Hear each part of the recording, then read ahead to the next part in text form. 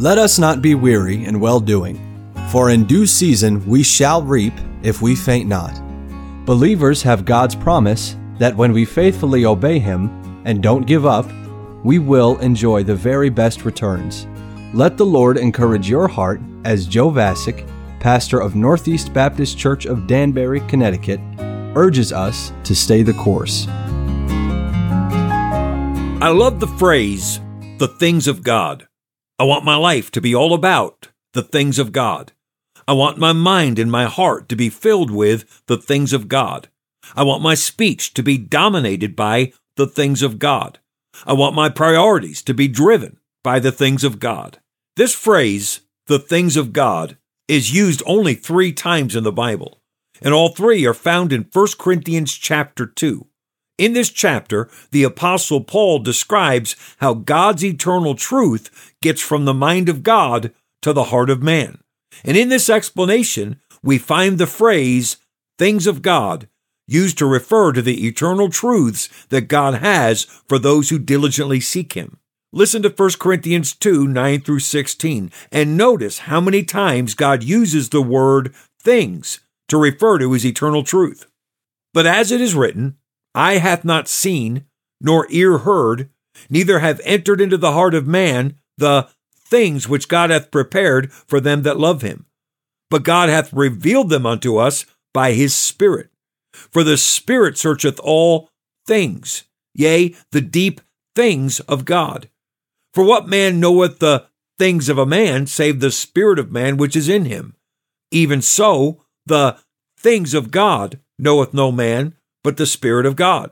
Now we have received not the spirit of the world, but the Spirit which is of God, that we might know the things that are freely given to us of God, which things also we speak, not in the words which man's wisdom teacheth, but which the Holy Ghost teacheth, comparing spiritual things with spiritual. But the natural man receiveth not the things of the Spirit of God, for they are foolishness unto him, neither can he know them, because they are spiritually discerned. But he that is spiritual judgeth all things, yet he himself is judged of no man. For who hath known the mind of the Lord, that he may instruct him? But we have the mind of Christ. The things of God. Let's look at some of the tremendous truths that 1 Corinthians 2, 9 through 16 teaches us about the things of God. God prepares things for the people who choose to love Him. The things which God hath prepared for them that love Him. These are the things of God. These are not material possessions, but the eternal truths of God. Man cannot receive the things of God simply by visual observation. Eye hath not seen. Man cannot receive the things of God simply by listening, nor ear heard. Man cannot receive the things of God simply by thinking or imagining. Neither have entered into the heart of man. Man is without the things of God until God steps in. And God has revealed the things of God to man by His Spirit. But God hath revealed them unto us by His Spirit. God's Spirit diligently and accurately investigates the secret and obscure things of God. For the Spirit searcheth all things, yea, the deep things of God. God has given His Spirit to His children, so that we can know the things of God. And the things of God are given to the children of God abundantly and without restraint, that we might know the things that are freely given to us of God. The things spoken and written by the apostles were the things that are freely given to us of God, which things also we speak. These are the things into which Jesus promised the Holy Spirit would guide His disciples in John 16:14. God didn't leave it to man to put the things of God into the words of man's choosing, not in the words which man's wisdom teacheth. The Holy Ghost communicates the things of God to man using the accurate words of His choosing, but in the words which the Holy Ghost teacheth.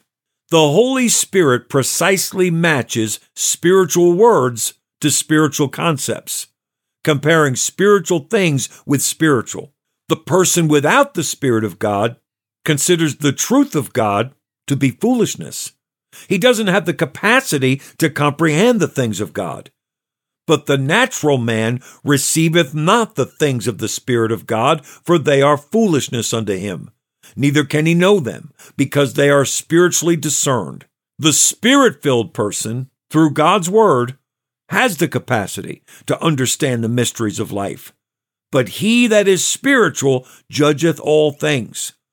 But the Spirit-filled person is a mystery to the person without the Spirit of God. Yet he himself is judged of no man. The natural man does not know the things of God, and therefore he has no advantage in understanding over the spiritual man. For who hath known the mind of the Lord, that he may instruct him? But through the Spirit and the written word of God, the believer has full access to the mind of the omniscient God. But we have the mind of Christ. I encourage you to carefully read and enjoy 1 Corinthians chapter 2 for yourself today. Christian, your God has graciously prepared the things of God for you. Stay the course. We pray that today's program was a blessing to you. If you have any questions or comments, we'd love to hear from you. You can email us at staythecourse@nbcdanbury.org. God bless you.